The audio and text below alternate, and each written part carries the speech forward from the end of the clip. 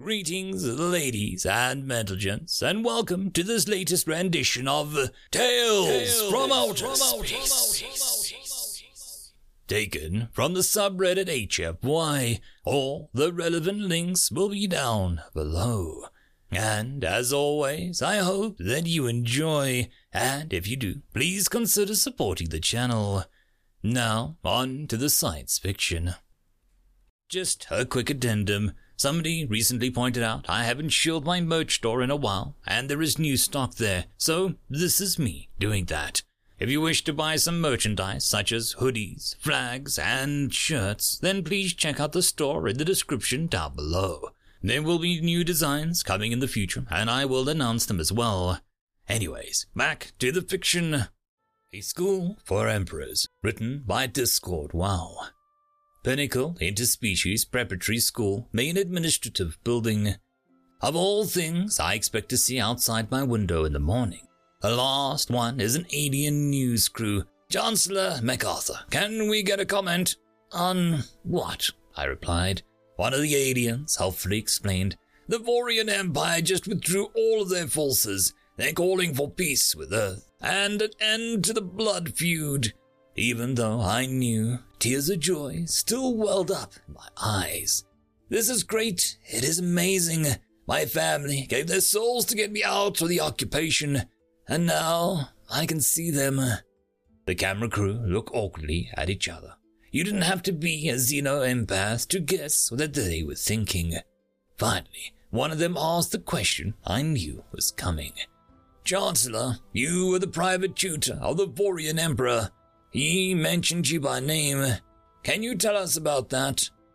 I straightened my tie. Oh, you must mean Mikey. Well, that was a very long time ago, and I wasn't his private tutor.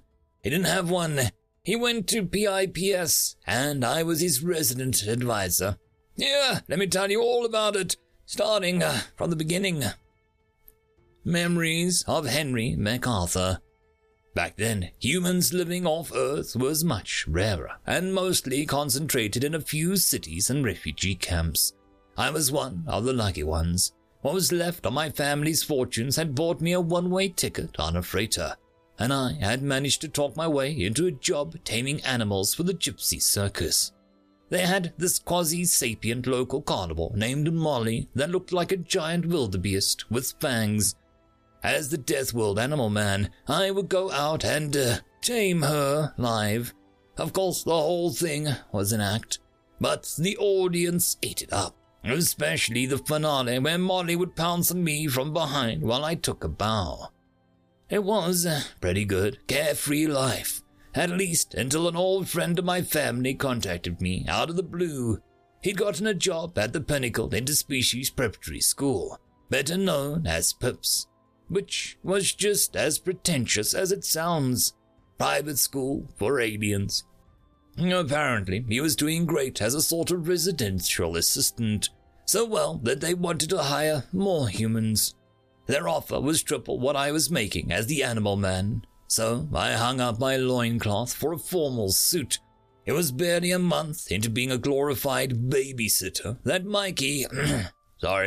at the time he was Mike and, seventh child of Certain, eternal god emperor of all Vorians.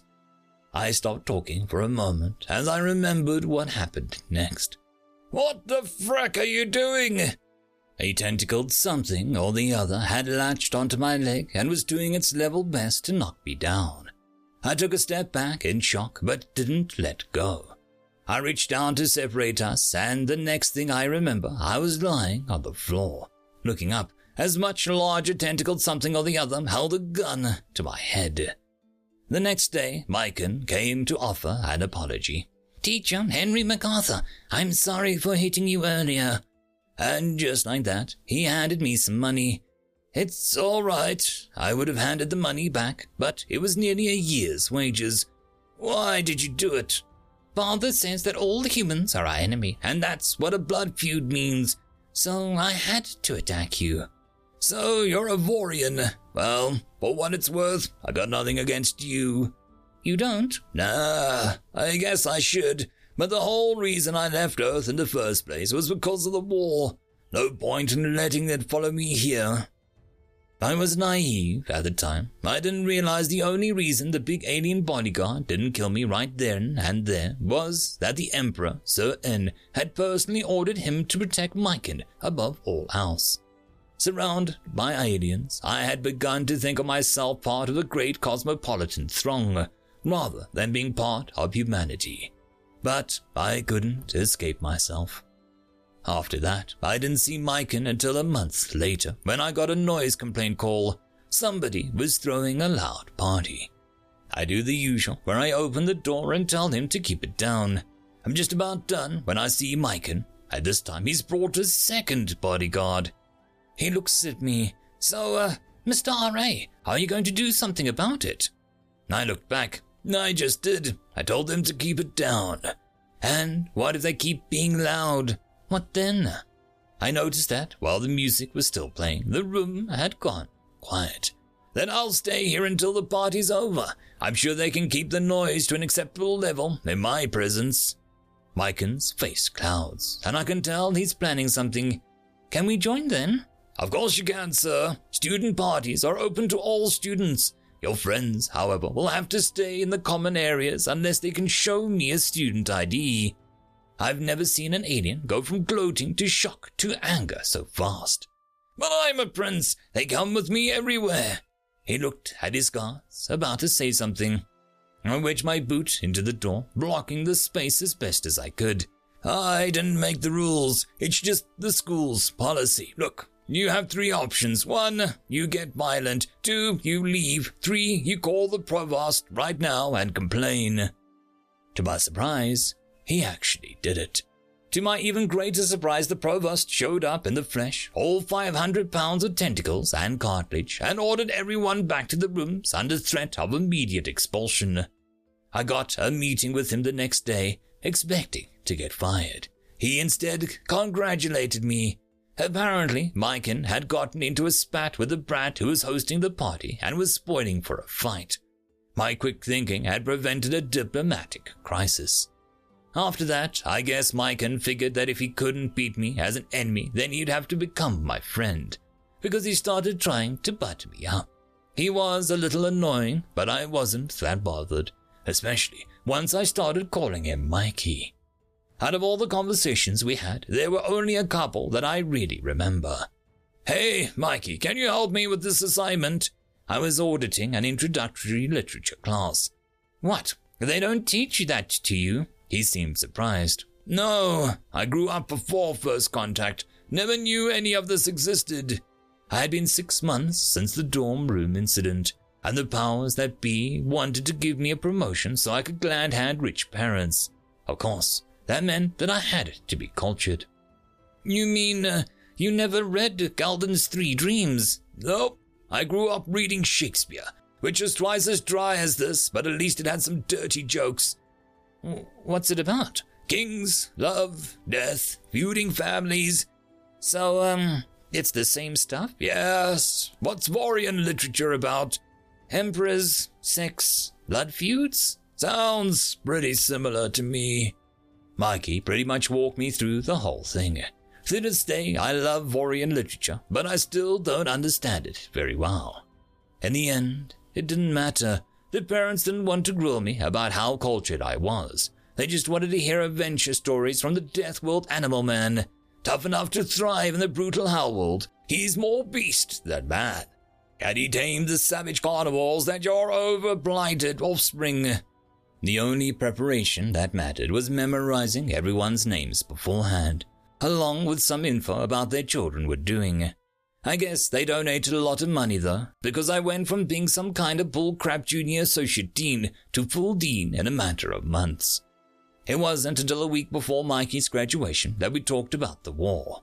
By then, I was dean of students and had to schedule all my time in advance, but I could tell that he had something that he really wanted to say. So, what happened with the war? I want to hear it from you, Mikey asked. Well, it's a long story. You see, Earth used to be a pretty nasty place. Then it got nicer, and we set up rules about warfare. One of those was that you don't hurt civilians. Another was that you don't assassinate your enemy's leaders. You probably wouldn't believe it, but right before we discovered FTL, there were some who thought that the war itself would end. I paused to take a deep breath and keep myself from crying.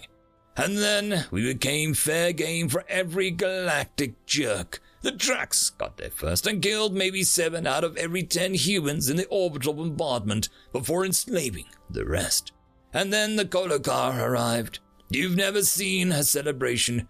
Turns out that they had an agenda too.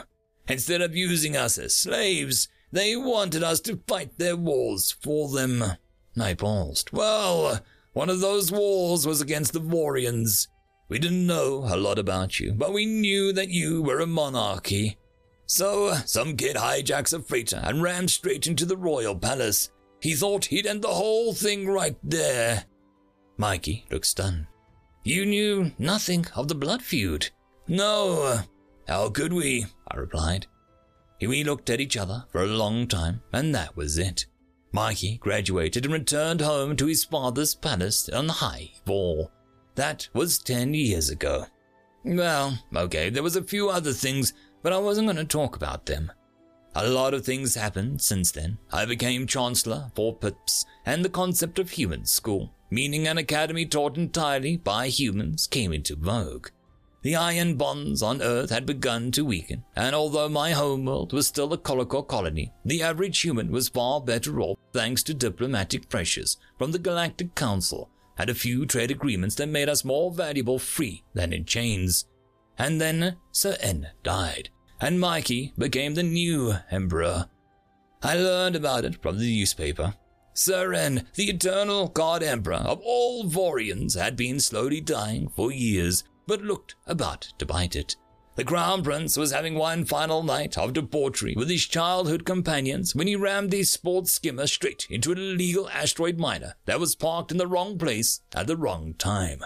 Splat! Neither the best intergalactic medical science nor the ritual torture of the captain, crew, and companions could bring him back, although the latter presumably made some Vorians feel better. Normally, succession would have gone to the second son, Tucker N, but a miracle occurred. Surrounded by his royal courtiers, the censorant Sir N willed himself to life. On the verge of death, he had a vision of his ancestors who commanded that the seventh son, Myken, become the emperor instead. And then he died, conveniently beyond the reach of any cross-examination. The other children protested, of course, but they couldn't do anything to stop Myken's coronation. So when Mikey's first act of foreign policy, Eternal God Emperor of all Vorians, was to end the blood feud with humanity, the rumors started flying. Hence the news crews. Pinnacle Interspecies Preparatory School, main administration building. Chancellor, what do you have to say about this? Another reporter shoved a piece of paper in my face. Human Propaganda School, reads the headline. I skimmed through it. It's pretty impressive. Somebody's gone on to note exactly how many PIPS graduates have gone on to be executives, diplomats, and thought leaders and then taken explicit pro-human positions. I can't help but feel proud, even if that's the last thing I want to show. All I see here is an advertisement. Medical graduates go on to be heads of state, business leaders, and artistic geniuses. Your article mentions the shipping mogul Rupender Nabarunch. He's signed hundreds of trade deals with as many different species, yet he cherry-picks a single agreement with Earth that makes it seem far more lopsided than it is. One of the reporters asked the question they're all thinking, but the Vorian War, the blood feud, tell me that that's not a coincidence. I sigh and lean in, making sure that every camera can pick up my words. You do realize that the Vorian home system is off-limits to all non-Vorians. Do you seriously think that this was the work of human agents? Or maybe, as he's dying, Sir N realizes that this blood feud has been a colossal waste of time, and chooses the son that he knows will end it.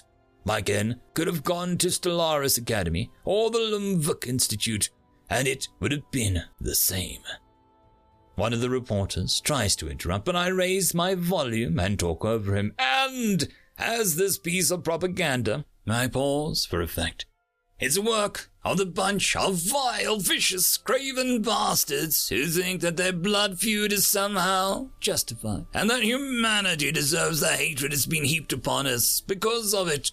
Shame on you for seeing the genocide and thinking that it is somehow right and proper. That's all. No more questions. Now, you excuse me, I have a school to run. Imperial Palace, High Vol, 9 years prior. Myken powered down the quantum relay. Henry MacArthur's face remained frozen, then faded. Henry had offered to help, of course, coach him on what to say, how to act. Myken had seen it many times, how the otherwise ordinary human was able to bend others to his will without trying. The irony of the situation was not lost on Myken, which was why he had to do this alone. What kind of emperor would he be if he was totally dependent on an outsider's help? He remembered the techniques that Henry had taught him, the extra secret classes on human-style politics. Focus. What state did he want? An ascent to the throne. What would a world where he won look like? Well, all of his older siblings would be dead. Focus. What would Henry do? Henry would probably just waltz in and sweet-talk his siblings into stepping aside. Could he do this? No. Focus. Would it be possible to take the throne with his siblings alive? Maybe. What did having the throne mean, anyway? Henry always said that reality was what everyone believed. Could he make them believe that he was the rightful emperor? Maybe. Focus. Who could make that decision? His father, maybe. Could he convince his father to break the rules of succession? Probably not. All of his siblings were trying to. What could throw off the rules of succession? There was an entire court, sycophants and administrators and secretaries and assistants and concubines and cooks and doctors, all running to and fro about the palace. Could he seduce the concubines into focus? Who held the power? What did they want? And then he remembered that Henry had given him a final parting gift. A book written in Old Vorian. Myken opened up his bag, and there it was. The Unbroken Chain, a quasi-confessional diary written by an old court eunuch. Why ancient history? Henry had highlighted a few passages. Upon the death of the eternal empress Shan Vak Enna, I ordered that the wise emperor Talvak En be elevated. As a firstborn, Mike Enna was both weak and foolish. A priest, Quan Chal, I believe, was present. My concern was relieved when he read the argues and found his course of action to be especially favored by the gods. The second passage, much later. The wisdom of Talvak Or and the matters both spiritual and temporal cannot be denied. The priests were the squabbling over who would become the High Pontiff when Talvak En intervened directly, finding the junior priest, Quick Conchal, had shown exceptional wisdom and would become a new High Pontiff. On the next page, Myken found a handwritten note from Henry. This was cross-referenced with the Epicene text. I can't remember the name, but it's an interesting perspective, and you should look it up. When Myken found the book in question, he realized that Henry hadn't simply named it. An Epicene scholar with an unpronounceable name had written a text that would have gotten any Vorian author and his family executed for heresy. But here it was, hiding in the Xenohistory section of the Great Vorian Library. Usurpers and pretenders, a cross-species analysis of the subversion of patrilineal succession. While his rivals were off gaining favor in battle, Talvak En had bribed half of the royal court and intimidated the other half. Thus, when Shon Vok Enna died, the council simply proclaimed him emperor and arrested his brothers and sisters. So, it was possible, even for the seventh son. Talvak Enna, after all, was 12th in line. With the plan in mind, execution was easy. All Myken had to do was convince his brother Tucker En that the only way he could be emperor was to arrange for the death of the crown prince. Then it was just a matter of playing nice with the court while all the other younger brothers played their own games and took their own favorites. As long as everyone there knew that, were Mike End to take power, he would allow his father's court to keep their jobs, and more importantly, their lives. Maybe a few large promotions to those wise enough to see where the wind was blowing and take charge. But there would be no purges for the disloyal. Even his enemies would be given a safe, generous retirement, provided they didn't struggle too hard. End of story. And that, my friends, concludes this video. I hope that you enjoyed, and if you do, please consider supporting the author, even by popping over and leaving a thumbs up or a nice comment, just to show your appreciation for the story. However, if you wish to support this channel, there are links down below which will help immensely. I will see you all in the next one, and until then, I hope that you have a fantastic day. Cheers.